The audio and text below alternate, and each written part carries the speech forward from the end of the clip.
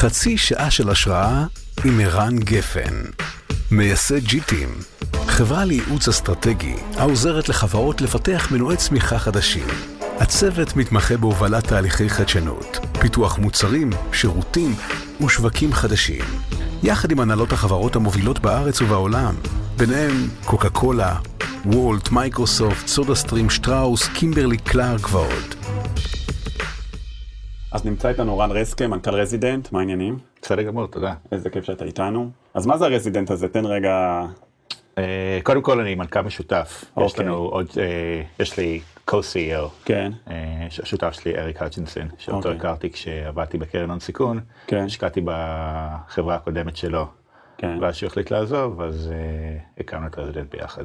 זה סיפור כבר מעניין, כאילו משקיע שהופך לשותף ויזם, נכון? כן. זה עבר את הצד, אוקיי? איך הוא הסכים לקחת אותך בכלל? איך הוא הצליח לשכנע אותי קודם כל? זו השאלה. נכון. אז כן, אז כשהוא היה בתהליכים שהוא לא הסתדר עם השותפה שלו, והוא החליט שהוא רוצה ללכת לדרך אחרת, אז הוא... הייתי עדיין בקרן, ושאלתי אותו מה אתה עושה, אמר לי אני לא יודע, אז אמרתי מה שאתה עושה אני גם עושה, ואז התחלנו לחשוב על כל מיני רעיונות. אוקיי, אז זה נשמע שאתה זה שרדפת אחריו. בדיוק. קצת יותר. מה, דגדג לך קצת לעבור ללכלך את הידיים, זה העניין, כן, כן. בשבילי, כשהייתי נפגש עם, אז עבדתי בקרן North Venture Partners, והייתי נפגש עם כל מיני יזמים כל יום, כמה פעמים ביום. דגדגו לך? כן, לגמרי. אבל מצד שני, בתור מישהו מהקרן, אתה מסתכל עליהם, ואתה גם יודע את הסיכויים שלהם. כלומר, מצד אחד, הם חיים את הסיפור המלהיב שלהם. מצד שני, אתה אומר, אוקיי, 1-10 פה, 1-10 פה יצליח. אז אתה גם את זה אתה מבין. אתה לא מבין רק כמה זה מגניב. כן, אז אני חושב שאני יזם בנשמתי, שאני מאוד כאילו מאמין. הכוס תמיד חצי מלאה, כוס מאוד מלאה, וגם כשהייתי משקיע, נראה לי הייתי משקיע גרוע. כן, אני חושב שכל כל החברות טובות. כן. יש לזה סיכוי, אבל זה נשמע לי מעניין. בוא נשקיע גם בזה, כאילו, נשקיע בזה. אתה אופטימי מדי בשביל להיות משקיע, וכאילו טיפש מספיק בשביל להיות יזם, לא משהו כזה. כן, זה בדיוק ההגדרה. ההגדרה הנכונה. שהכל זה נראה, ברור שזה יצליח, איך זה לא יצליח. כן. מעניין אותי, אתה אומר אני יזם, או הבנת שאתה יזם. מה באמת, מה זה יזם? מה ההבדל בין יזם לבין מנהל או לבין משקיע? מה יש ביזם? זה משהו, זה בן אדם שמאמין שזה יצליח. אוקיי. שזה לא תמיד, כאילו רוב האנשים הם מאוד פסימיסטים. כשאתה אומר למישהו, אני הולך להקים עכשיו רזידנט, זה בתחום המזרונים. כן. יש לנו כמה מותגים בתחום המזרונים, וכשהקמנו את המותג הראשון, אז היו איזה 100 חברות כבר בתחום. כן. אז למה שאתה תצליח כשיש 100 חברות כבר בתחום? כן, נכון. ויזם זה בן אדם שברור שאני אצליח. איך אני לא אצליח? כן. זה הכי ברור לי בעולם שאנחנו נצליח כשיש 100 חברות. אתה יודע מה עוד יותר יזם? יזם זה גם אחרי שהוא נכשל, הוא עוד פעם מאמין שהוא מצליח, כי הרי רוב היזמים לא בפעם הראשונה מצליחים. עכשיו, יש הרבה אנשים שהיה להם איזה אפיזודה יזמית, כי בכל אחד מאיתנו יש את החלום או את האפיזודה, אבל הרבה פעמים מה שקורה, או שזה בכלל לא קורה, או שיותר גרוע, אם זה נכשל פעם אחת, הוא כזה מקבל רגליים קרות מכל הדבר, נכון? הוא לא אומר, אוקיי, אני עכשיו יחשוב, עוד פעם אני אהיה אופטימי, אבל יש משהו קצת לא פייר, כי אתה כאילו, זה בעצם, זה המיזם הראשון שלך? לא. כיזם? לא. אוקיי, אז מה עוד היה? עוד, עבדתי בבנק השקעות, עבדתי בסיטי גרופ פה בישראל, לפני זה, ועזבתי להקים עוד לפני גרופון. שזה היה גרופון, אז ניסיתי להקים משהו דומה. אוקיי, יפה. ושם לא גייסתי כסף, כי אני גרוע בגייס כסף, אז הוצאתי את כל הכסף האישי שלי, וזה לא הצליח. כמה הפסדת? קורא לזה $75,000. אוקיי, שזה, באיזה גיל זה היה? זה היה בגיל 28, משהו. אז $75,000 ל-28 זה כואב. אוקיי. כן, זה החסכונות. זה כאילו כל החסכונות שלך? ואיזה שיעור למדת מהכישלון הזה? כאילו מה למדת? אוקיי, ניסית, לא הצלחת, ואז מה למדת? מה הבנת? באותו רגע, לא בדיעבד. באותו רגע, כאילו הג'וק הזה לא יצא לי מהראש. אוקיי. הבנתי שה-VCs הם לא מבינים כלום, אבל כדאי שאני אצטרף אליהם. אז אתה רואה הרבה יזמים, ראית גם את אריק, הוא לא עכשיו איזה משהו שהביא את ההום רן, אז למה אמרת לו איתך? אתה יודע, זה כימיה. כימיה? כן, כימיה שפשוט, כאילו, שתינו ראינו את הדברים אותו דבר. כן. אנחנו שנינו, כאילו, זה לא שהוא לא יש רקע טכנולוגי ואני רקע עסקי, זה שתינו על אותו משבצת בגלל. כן, כלומר, אז היה עליך, גם אם היו עוד שותפים, אבל מה שנקרא, כנראה הרגשת בדידות, והבנת שאתה רוצה מישהו לרוץ איתו, תרתי משמע כן. נכון? משהו כזה? בדיוק. אוקיי. תספר קצת על רזידנט היום, רזידנט אנחנו מוכרים מוצרים לבית, בעיקר מזרונים כרגע, כן. עם שאיפה להיכנס לשאר הבית, והחברה פשוט גדלה בצורה כאילו מדהימה. מהשנה הראשונה שהקמנו, פשוט מצאנו מה שנקרא product market fit, כן. והחברה הצליחה לגדול. כמה היא מכניסה, כמה היא שווה, מה היה הגיוס האחרון? בוא לא נדבר על השווי של החברה, אבל כאילו מבחינת הכנסות אנחנו מתקרבים ל$900 מיליון מחירות בשנה. מדגדגים את המיליארד כן, מלמטה. כן. וואו, $1 מיליארד הכנסות. דיברנו מאחד מהמשקיעים שלנו, אז אמר לנו, וואו, כאילו $1 billion in sales, זה נשמע לי טוב. זה כבר רציני, נכון? כן. ואיפה החברה, איפה פרוסים האנשים, כמה אנשים ואיך הם פרוסים? אז יש לנו 250 בכל העולם, בגדול, בערך, צריך לומר מספר אחרון, בערך איזה 50 בארץ, והשאר בארצות הברית, יש לנו פעילות גם באנגליה. אוקיי. ועובדים, בגדול אנחנו הקמנו כשהקמנו את החברה, הרעיון היה לעבוד מהחוף. עוד לא הגענו לחוף, אני עדיין תקוע בבית. בפנטזיה זה. כן, בפנטזיה זה בחוף, אבל אני עדיין בבית. אז אולי לא דמיינתם אותה כל כך גדולה גם, כן, נכון? בדיוק. כאילו אמרתם נעשה עסק, אני קולט את הקטע, אמרת לא נלך עם כל ה-VCs האלה שירגו אותנו וימשכו אותנו כל פעם לקצה, נעשה משהו, נעשה עסק אמיתי של פעם כזה, לא של פעם, נכון? זה הבוטסטראפ. הרעיון היה להקים עסק שהוא רווחי, כן. ושלא יודע מה, נעשה איזה $1 מיליון מחירות בחודש, וזה יהיה מדהים, וכל אחד מאיתנו ייקח $1 מיליון הביתה, וזה יהיה ביזנס מדהים. כן. ואז החברה התחילה לגדול ולהתפוצץ, וכל הרעיון הזה הלך לפח. שזה מעניין, כי כאילו אחרי שעברת, אני מניח שהיזמות הראשונה שלך הייתה יותר שאפתנית בגודל, מבחינת כאילו, אז היה רעיון כאילו לגייס כסף מ-VC. נכון. אז הייתה לך יזמות אחת שלא הצליחה, שהיא הייתה הפנטזיה, היא הייתה האקסל הזה שכאילו של הפנטזיה עם הסיבובים וזה וזה וזה, ואחרי זה הלכת ל-VC, שגם ה-VC עם הפנטזיה, הם הולכים על נכון. ואתה אמרת לא, אני למדתי, אני דווקא מוריד לפחות שיצאתם, לא יודע, אני מוריד את הרף, מספיק לי, אני מצד אחד לא אדלל את עצמי, לא יכניס מלא גיוסים וכן הלאה וכן הלאה, אני אקים עסק, היום כולם מדברים על Unit Economics, אמרת אני אעשה עסק של Unit Economics, שבתכל'ס זה יעבוד לי, כאילו אני לא, בלי החלומות הגדולים שלה, נכון? כן, בדיוק. משהו כזה. ובסוף זה התפוצץ אפילו יותר מדי, אבל רגע, מה היה המרקט פיט הייחודי שלכם, שאמרת, אוקיי, זה הזווית? מה שעשינו זה, הסתכלנו על המתחרים, ואמרנו מה, מבחינת פיצ'רס, מבחינת מחיר, אנחנו הולכים לנצח אותם בהכל. אוקיי. אז זה מה שהבדיל אותנו מאחרים. איך? אחלה, זה לא מרקט פיט, אבל להגיד, אוקיי, יש את כולם, אנחנו נהיה יותר טובים, אבל איך? לא, אז מה שעשינו באמת לקחנו כאילו, בתחום המזרונים, אז כולם נותנים trial period. אוקיי. אז כולם נתנו 100 ימים. אז אנחנו אמרנו, אנחנו נותנים 365 יום. אוקיי. שזה, אתה אומר, מה מבדיל? זה מאוד מבדיל. כן. כן, אז לקחנו איזשהו אימור פה, שיכול להיות שביום האחרון, כולם, יום 364, כולם יחזירו. ישבתם בלחץ בשנה הראשונה, כזה בסוף הראשון, נכון? כן, בקוהורט הראשון. והיינו בטוחים גם שהמתחרים שלנו הם אלה שקונים את המזרונים, ואז הם הולכים להחזיר, וככה הם יפילו את החברה, וזה כל התיאוריות שלנו היו. אוקיי, חוץ מהשנה הגרנטי, מה עוד? אז lifetime warranty, הם נותנים 10 שנים, אנחנו נותנים lifetime warranty. אוקיי. האופרינג שהם נותנים זה מזרון, אז אנחנו נותנים מזרון פלוס מצעים. כן. אז כל דבר שכאילו, מה שמעניין בתחום הזה זה considered purchase. אנשים ממש מסתכלים ובודקים ובודקים עוד פעם ועוד פעם, ונכנסים לאתר ומסתכלים על reviews פה ו-reviews שמה. אז הם ממש כאילו משווים בין אחד לשני. כן, רק למילים שמקשיבים לנו, יש קניות שהן, מה שנקרא, הן פחות מחושבות, הן קורות מהר, ואז... אימפולסיביות. נכון, ואז הם פחות עושים סקר שוק, ואז צריך לנצח בזכות דברים אחרים. אוקיי. ולמה דווקא את תחום המזרונים, זה עוד לפני זה, איך דווקא החלטתם את זה? כן, אז תחום המזרונים...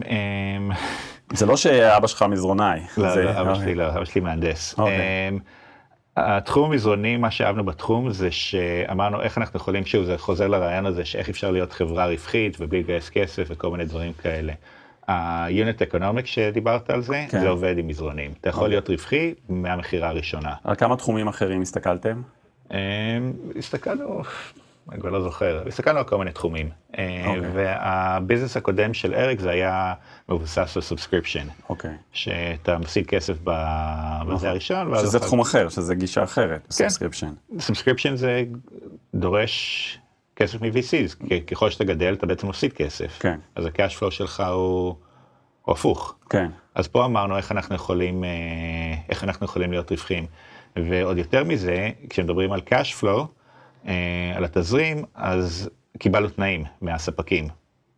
אז אנחנו מוכרים ללקוח הסופי, מקבלים את הכסף, וחודש אחר כך צריכים לשלם לספקים. אז זה מזכיר קצת את הסיפור של ג'ף בזוס, שהוא לא התאהב בספרים, גם אבא שלו לא היה ספרן, לא מוכר ספרים, הוא ניגש לזה ממקום מאוד אנליטי, הוא אמר, אני אסתכל על איזה תחומים יכולים למכור באינטרנט, האינטרנט בזמנו של לפני כמה 25 שנה היה בחיתולים, משהו שקל להחזיר, קל to ship, מוטה מותג ולא מוטה התנסות, נכון? ואז הוא זיהה את זה, אז נשמע תהליך די דומה.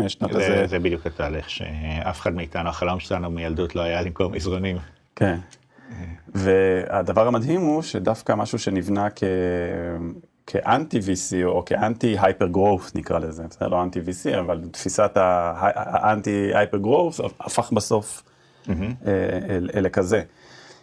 מה שאני לא מצליח להבין, אני מבין שהפרודקט מרקט פיט הוא ברמה פשטנית, אמרתם פשוט ניתן הכל יותר.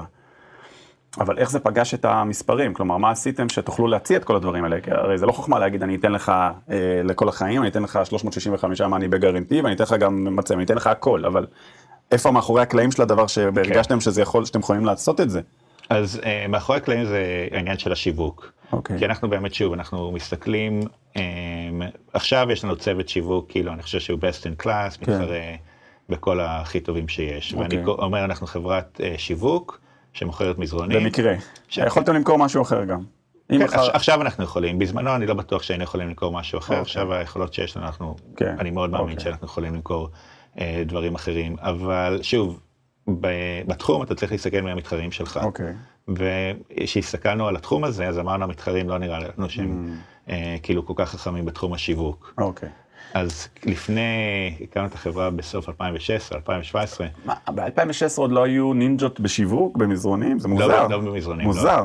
אוקיי, כי כאילו אתה אומר, אוקיי. זה קל מאוד לפנות לספק ולהגיד לו, תייצר לי מזרון כזה וכזה, ויגיד אין בעיה. כן. להקים אתר זה הכי קל בעולם. כן. ועכשיו לך תמכור את זה. נכון. אוקיי, ואז אתם אמרתם, אנחנו ניישם שיטות שיווק אחרות, שהן יותר דיירקט ואונליין, ובכסף, בגלל שנעשה את זה יותר יעיל ויותר טוב, יהיה לנו את המרג'ין, שאת המרג'ין הזה, במקום להשקיע ב-TV ads, אנחנו נשקיע במצעים ובמאני בגרנטי, נשים כסף בצד כביכול הדבר הזה. בדיוק. אז אנחנו מסתכלים על הכל מבחינת Unit Economics. אנחנו אומרים, אוקיי, כמה אנחנו מקדישים ל-returns ו-cancellations, כמה אנחנו מקדישים ל-COGS, לעלות של המוצר עצמו. זה כולל כאילו המתנות שנותנים וכל מיני דברים כאלה. ואנחנו עכשיו כאילו ממש, לפי אחוזים כאילו, מה זה מדויקים? כמה אנחנו הולכים להוציא בשיווק כל יום. אוקיי. זה נשמע אז שהעברתם את הכסף נקרא לזה פרסום לא חכם, לשיפור הצעת הערך. כלומר, נגיד יש תקציב של מתחרים, אז נגיד איזה אחוז נגיד היה להם על פרסום, נגיד סתם אני ממציא 10%. אתם אמרתם, אנחנו נעשה את זה בפחות, נניח, יותר יעיל, ואת הכסף הזה אנחנו נעביר לשיפור ההצעה, ניתן מצעים גם, נכון? בדיוק. אוקיי, אז יש לי עוד איזה הנחת עבודה. ישראל, בזכות כל ה-888 פלייטיקה, כל הדור הזה, פיצחו משהו שיווקי, איזה נינג'ות ביכולת לפרסם, לשווק ולמכור, שהאמריקאים עוד לא רק התגרדו, ומה שלמדו באימורים כבר. כן. לגמרי, 100%. וזה הטלנט שהבאתם, שישמתם, שאמרתם, אוקיי, הנינג'ות האלה, ואיך ידעתם שמה שיש פה, מבחינת טלנט אין לאחרים?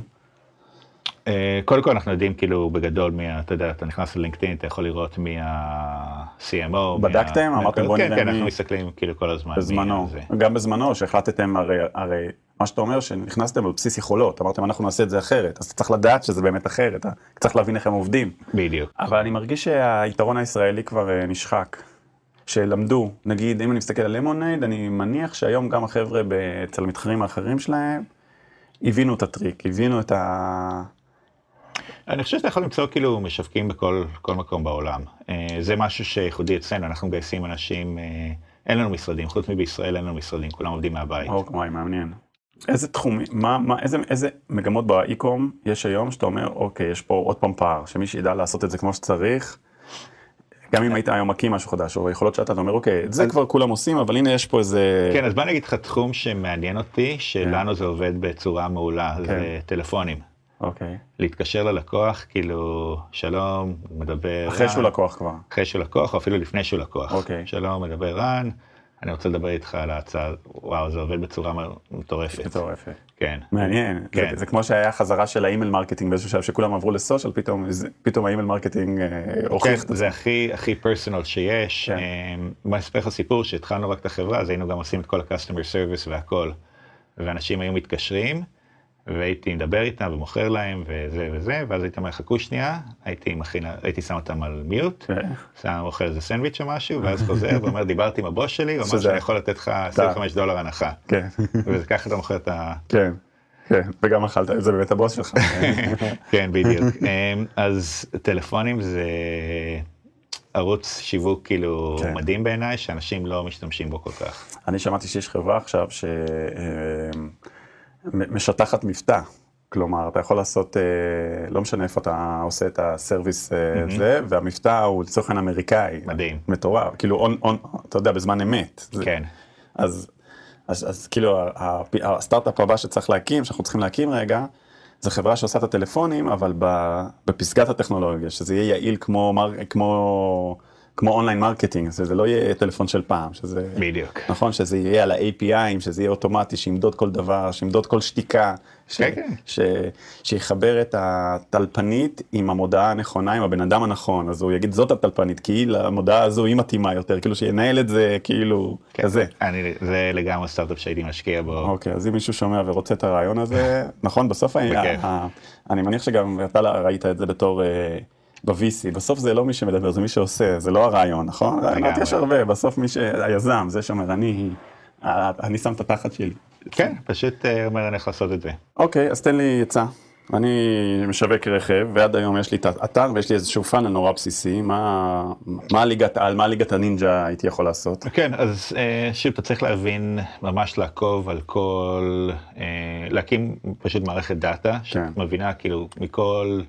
פעם שהבן אדם נכנס, מה העלות שלה להביא אותו. אוקיי, אבל אני גם לפי מה שאתה אומר, אני מדמיין שיש לי הרבה נכסים, חלקם משויכים אליי, חלקם אולי אפילו לא משויכים אליי, שאני יודע גם למפות את הג'רני שלו, להבין אם הוא היה פה, ואם הוא היה פה, מה סך הדברים, מה סך הנגיעות. בדיוק, אז זה מה שאתה צריך להבין. אתה צריך להבין כאילו מאיפה הבן אדם מגיע לאתר, בין אם זה היה מטופ 10, או... פייסבוק או לא חשוב מאיפה, ואתה צריך להתחיל לתת לזה קרדיט. אוקיי. שהרבה פעמים מה שאנשים עושים, אומרים פייסבוק לא עובד. למה לא עובד? כי זה יקר מדי. אני אפילו לא יודע מה זה אומר יקר מדי. אבל גם יש לי עוד בעיה, איך אני יודע, חלק מהנכסים הם לא שלי, אז אין לי באמת יכולת למדוד כמו שצריך. אני לא יודע מה הוא עשה בטיק טוק או בפייסבוק. כי נכון, יש לי עמוד שם, אבל הוא לא אופן. אבל אתה... אין לי טרייס. אז יש כל מיני דרכים כאילו להסתכל באמת. אוקיי. שאני מקבל כן סיגנלים, שאני מבין שהוא... בדיוק. ואתה יודע כמה כסף הוצאת בפלטפורמות האלה, ואז אתה מתחיל להבין. אבל אני יודע אבל שזה הוא, זה לא סטטיסטי. זה לא סטטיסטי. זה לא קרה בשבוע הזה שעשיתי קמפיין, זה הוא. בדיוק. ומה שקרה זה עם ה-iOS 14, אנשים לא קיבלו את הדאטה הזאת יותר, אבל אנחנו עדיין מצליחים לקבל את זה. תספר לי איך, תגלה לי, או שזה הסיקרט סוס. זה סיקרט סוס. אוקיי. אוקיי, שזה בעצם ליבת השיווק. כן. תן לי את הסיקרט סוס הזה, ואני מוכר מכוניות גם. כן, אני לא יודע מכוניות. לא משנה, high consideration, מה שאמרת. לגמרי. נכון? כן. גם משנה גם הסיקוונס, כלומר, נגיד, אם הוא עשה את זה קודם ואת זה קודם ואת זה קודם, עדיף מאשר שהוא יעשה, או שזה תמיד שניים. אנחנו תמיד כאילו יודעים, שוב, אנחנו לא יכולים לקבוע לבן אדם איך הוא נכנס אלינו. אז אנחנו פשוט יודעים לעקוב. אוקיי. וזה משפיע גם על דברים כמו, נגיד, תמחור, או... תמחור זה משהו שמאוד מאוד קשה. כן. שאנחנו שוב, אנחנו מנסים ועושים A-B טסטינג ואיך זה היה, אבל זה תמיד גם צריכים לקחת בתמחור, גם יש את העניין של מתי זה היה. ביום ראשון לדוגמה מוכרים יותר טוב מאשר ביום רביעי. כן. ומתי זה בחודש.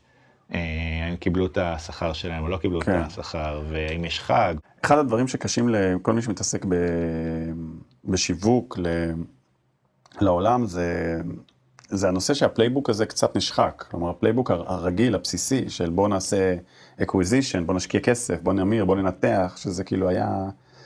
אתה מרגיש את זה, ולא אצלכם, אתה מסתכל בתעשייה, אתה רואה חברות שטיפה יותר קשה להם עכשיו, שצריכות להמציא את הפלייבוק הזה מחדש? כן, יש הרבה חברות שכמו שאמרתי, עם iOS 14 זה פתאום פייסבוק, כאילו לא נותנים את האינפורמציה הזאת יותר. כן. דווקא מה שאני לוקח ממך, זה קצת מה שאמרתי לך על האימייל, זה דווקא להסתכל לא על החיכם עכשיו, המטאברס, כאילו עכשיו יושבים באיזו ישיבה, ושואלים, איפה מפגידים, פייסבוק לא עובד, ואז אומרים, אוקיי, מטאברס, טיקטוק, כל הדבר הבא, ואתה כאילו אומר, עזוב את הדבר הבא, תסתכל על הדבר הקודם, כאילו מרגיש לי שמה שאתם פיצחתם לפחות בהתחלה, היום יותר קשה, אבל אתם עושים את זה דרך השיווק, זה איך מביאים להצעת ערך שכאילו אי אפשר להגיד לה לא אל מול התחרות, כאילו הצעת ערך האולטימטיבית, ואז להנדס לאחור איך פותרים את זה, כלומר איך אפשר, זה קצת כמו שוורבי פארקר עשו עם אוקיי, אנחנו נשלח ואתה תבחר, כלומר, כי הייתה בעיה איך מוכרים משקע, ואחרי זה אמרו, עכשיו בוא נפתור את זה, בוא נראה איך המספרים תומכים את זה, איך אנחנו יכולים לעזור, כאילו להתחיל קודם כל מלהציע משהו שהוא פשוט סופירר על התחרות, אוקיי? אז נגיד אם הייתי מחר מקים דיור מוגן, אז הייתי אומר, איך אני עושה דיור מוגן, שהוא לא דורש פיקדון, שיש בו גמישות, ושיש בו חוויה שלא מרגישה כמו... עכשיו, ואז הייתי הולך למודל העסקי, כאילו קודם כל הייתי מתחיל ממשהו שפשוט מנפץ את התחרות, שהוא לא קצת יותר טוב, חיפשתם כאילו, נכון? כן, בדיוק, שזה משהו שאתה הולך, שזה כל מיני תחומים שונים, כן. כי יש תחומים שזה יכול להיות כאילו me too הכי קלאסי שיש. בוא נגיד בתחום האופנה, אנשים הולכים לקנות כמה חולצות, זה לא חולצה אחת. דיור מוגן, זה... high consideration. high consideration, אני קונה אחד. אז בדיור מוגן גם הג'רני חשוב, נכון? מה שאמרנו, המולטי-טאץ' ג'רני. אוקיי. אם הייתי אומר לך, בוא נקים חברת אופנה, מה היית עושה אחרת, או מה היית עושה? בוא נמכור, בוא נעשה אופנה. אז שוב, אז אני... איך היית מסתכל על זה? אני בגישה שבוא נראה על תחום חברה שמצליחה, ובוא נעשה משהו מאוד מאוד דומה למה שהם עושים. אבל זה כולם עושים, לא? נגיד, בוא נסתכל נגיד על זרה. זרה עושים fast fashion, בנו שרשרת אספקה מאוד טובה, וזה הולך להם. אוקיי, אז בוא נסתכל על זרה לדוגמה, וזרה הולך להם. עכשיו איך אנחנו, ה-offering שאנחנו יכולים לתת להם, ההצעה, יכול להיות משהו יותר טוב. אוקיי, לדוגמה אתן... אז אני לא יודע מה, לזרה יש כמה זמן אתה יכול להחזיר את המוצר, אז הייתי נותן משהו יותר גדול. אוקיי. אתה יודע, זה נורא מעניין, כי חבר'ה שהם פחות מנוסים, תמיד יש את הקטע הזה, יש לי סטארט-אפ. עכשיו, בדרך כלל יש לי סטארט-אפ, מנסים להביא משהו שאין, נכון? כי אז יש לי סטארט-אפ, זה לא בוא נסתכל על משהו שיש. ואז תמיד זה נופל על שני מקרים, או, טוב, אין את זה כי אף אחד לא, איך אף אחד לא חשב על זה, או שכאילו אולי זה לא טוב, נכון? זה כזה אחד מהשניים. כן. וכאילו זה גישה ישנה, זה לא הסטארט-אפ, זה לא בוא נעשה סטארט-אפ, כי בוא נעשה סטארט-אפ, בהגדרה זה בוא נעשה משהו כאילו שאין. אתה אומר בוא נעשה חברה, זה בסדר שיש, כן, נכון? בדיוק. כאילו... אז אני באמת מסתכל על זה, כן, כמו שאתה אומר, סטארט-אפ זה באמת, יש את סטארט-אפ זה חברה חדשה בגדול. נכון. מה זה סטארט-אפ, אבל יש בקונוטציה הזאת שמשהו חדש לא קיים ואנחנו מוצאים משהו חדש. נכון. גם שם האימור יותר גדול, נכון? שהרבה פעמים למישהו יש לו איזשהו רעיון, והוא אומר זה סטארט-אפ. נכון. לא, זה רעיון, זה לא סטארט-אפ. נכון. אבל אני אומר כאילו, אתה רוצה להקים חברה. נכון. אז מה שמעניין הוא שגם פה הלכת קצת אולד סקול, כאילו זה קצת כמו הגישות, כלומר אם נשים לב רגע כאילו לגישה, אתה אומר אוקיי, בוא נסתכל אחורה, מה עבד בעבר, לא עכשיו מה הדבר החם, איפה האוויר החם שכולם מסתכלים, יש פה חברה, יש יוניט אקונומיק, יש זה, מה שיטות, צריך טלפון, יהיה טלפון, כאילו זה טיפה פחות פנטזיונרי במובנים מסוימים, אבל במובנים אחרים כן יש משהו פנטזיונרי, כלומר, רק רכיב אחד צריך להיות, לא צריך את הכל להמציא מחדש. כן, מה שהרבה אנשים אמרו לי זה, אוקיי, כשהלכתי לתחום מזרונים, אבל כמה קונים מזרונים כבר? בארצות הברית 80,000 כל יום, 80,000 מזרונים נקראים כל יום בארצות הברית.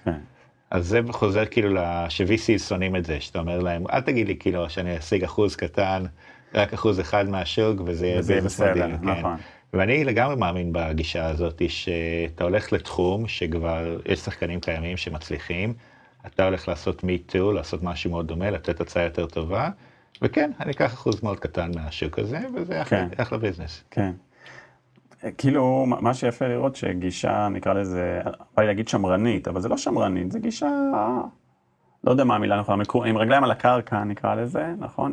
בסוף יכולה כן לייצר משהו יביא מיליארד דולר מחירות, וגם יצמח מהר, כי בסוף זה כן fast growing, כלומר, כן. איך, אז... צמיחה זה משהו שהוא מאוד, כאילו קריטי. כן. כי זה מה שגורם לכל העובדים ככה להתרגש כל יום מחדש, ואתה רואה את המספרים. נכון, אבל זה לא משהו שחיפשת אותו. לא, ממש לא חיפשנו אותו, אבל זה משהו שכאילו קרה, כן. וזה חלק מה-DNA. כן. זה כשיש כאילו, היו תקופות שהאטנו קצת את הגידול, כי היינו חייבים להיות רווחיים, אז זה קצת משפיע. כן. וברמה האישית זה לא קצת מבאס אותך? שכאילו, כמובן זה מדהים, אבל החלום רגע להוריד קצב, לשבת, שיהיה משהו שיעבוד בלי שידרוש אותך בשיחות טרנס-אטלנטיות. אתה יודע, אתה מתמכר לזה. כן. שזה... אני לא כאילו מתחרט על הגידול וכל כן, זה, בוא לא נתבלבל, כן. אבל כן, אתה מתמכר לגידול ולקצב המהיר. אתה יודע, זה סיפור הצלחה מטורף, אבל תספר לי על רגע של כישלון, על רגע שאמרתם, וואלה, יש מצב שאין פה חברה, כאילו אנחנו... כן, יש, היה לגמרי את המצב הזה, לא זוכר אם דיברתי לפני, עם ה-CRO שלנו, היה אז רצינו להקים חברה שהיא רווחית וזה, והיא גדלה מהר, החברה גדלה מהר, היא לא הייתה רווחית, רק בגלל שקיבלנו, התנאים שקיבלנו היו מאוד אטרקטיביים, אז בעצם קיבלנו את הכסף, ואז היינו צריכים לשלם אחר כך, והכל עובד טוב, כל עוד שאתה גדל. כשאתה מפסיק לגדול, זו בעיה מאוד מאוד גדולה. כן, cash flow. אין לך cash flow, יש לך מינוס cash flow, כי הכסף לא נכנס, ואתה חייב לספקים. אז זה היה לנו ב-2018, לא נעים כל כך. בני כמה הייתם? כמה זמן החברה כבר הייתה? שנה פלוס. אז זה היה רגע שיש מצב שזה הולך לפשיטת רגל, כי אתה רואה אם אתה רואה שהולך להיגמר הכסף. כן, כן, אז מה קורה? אז אתה מתחיל להתקשר לספקים, ומודיע להם שהם לא הולכים לקבל את הכסף.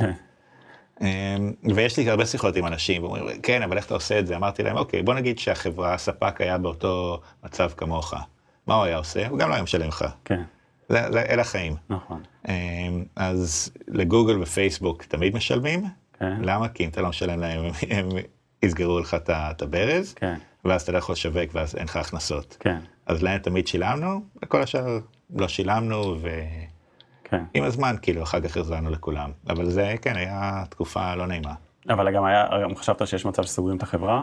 כן, בטוח. כאילו, זה לא רק הספקים, זה גם העובדים, שאתה אומר, אתה רואה את הקיר מתקרב אליך. כן, אז אתה אומר, אוקיי, איך מה הולך לקרות? אז באמת היינו אומרים, טוב, עוד מעט יש Labor Day זה יום מטורף אצלנו. אוקיי, אז כסף הולך להיכנס, נוכל לשלם, זה מה שהיה ככה. אז מה הדבר הבא, הגדול הבא? כאילו מה, כאילו בסוף כן תלכו, הלכתם על גידול מואץ, בסוף גם תהיה כזה הנפקה וכל זה, כאילו תלכו על כל אז כן, אז דיברנו שנה שעברה, כל הספאקס למיניהם, כל ספאק שקיים פנה אלינו ואמרו בואו תנפיקו, וזה קרץ לנו מאוד, במזל שלא עשינו. אני לא חושב שהיינו מוכנים להיות חברה ציבורית שנה שעברה. ועכשיו אנחנו מתכוננים לגל הבא, כי עכשיו יהיה איזה, נכון? זה כזה סייקל, אתה צריך את הסייקל הבא. כן, בדיוק, אז אנחנו מכינים את החברה שתהיה חברה מוכנה עם כל הפיננסים והכל שיהיה מוכן לחברה ציבורית. משהו כמזרונים בישראל, פחות ממיליארד בשנה, לא? הרבה פחות.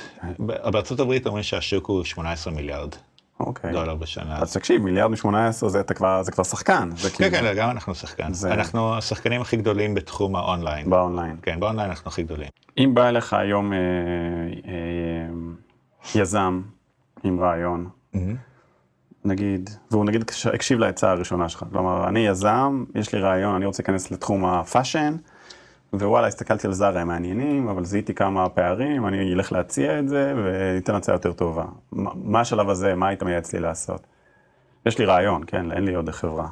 כן, לא, הרעיון, כאילו, לך על זה. אם אתה באמת מאמין ברעיון שלך, אז יאללה, לך על זה. מה אתה יכול, מה הדבר הכי גדול? אני מפחד להיכשל, זה ייכשל לי פדיחה, הלכו לי 2 מהחיים. כן, אבל אתה בערך, אוקיי, 2 החיים, כאילו, 2 מתוך 80, זה כלום, אוקיי? כן. אז זה לא הייתי דואג על מה יקרה אם תיכשל, ומה יקרה אם תצליח. כן. שזה מה שיזם, כאילו, מסתכל, מה יקרה אם אני אצליח. יפה. טוב, תשמע רן, אני לוקח ממך את זה, מה יקרה אם תצליח, וכל מי שמקשיב לנו, ולכל אחד מאיתנו יש איזה רעיון, אז אני אגיד לכם כמה דברים שלמדתי ממך. אחד, אתה לא חייב שזה יהיה רעיון חדש, אולי אפילו עדיף שלא יהיה רעיון חדש, נכון? אתה לא חייב סטארט-אפ, סטארט-אפ זה... הדבר שני שלמדתי ממך זה, תהיה קצת מיושן בהסתכלות שלך, תסתכל על ה-unit economics, שאם זה יכול להרוויח, תסתכל על הכלים של פעם, לא צריך להמציא את הגלגל, את כל הגלגל. ההמצאה המשמעותית של הגלגל שאתה כן למדתי ממך זה בהצעת הערך, שתהיה הרבה הרבה יותר טובה מהמתחרים, תסתכל על המתחרים, תביא הצעת ערך הרבה יותר טובה, ועכשיו לך תפתור איך אתה עושה את זה, כאילו מבחינה, אתה מאחורי הקלעים, ואם תעשה את זה, יש, לפחות בדרך שלך, יש שם משהו מעניין, היית מוכן להשקיע תיאורטית. לגמרי. נכון? יפה. טוב, אז יאללה, מה יקרה אם זה יצליח? לגמרי. תודה רבה, רן. בכיף, תודה. חצי שעה של השראה עם ערן גפן, מייסד ג'יטים, חברה לייעוץ אסטרטגי העוזרת לחברות לפתח מנועי צמיחה חדשים. הצוות מתמחה בהובלת תהליכי חדשנות, פיתוח מוצרים, שירותים ושווקים חדשים, יחד עם הנהלות החברות המובילות בארץ ובעולם, ביניהם קוקה קולה, וולט, מייקרוסופט, סודה סטרים, שטראוס, קימברלי קלארק ועוד.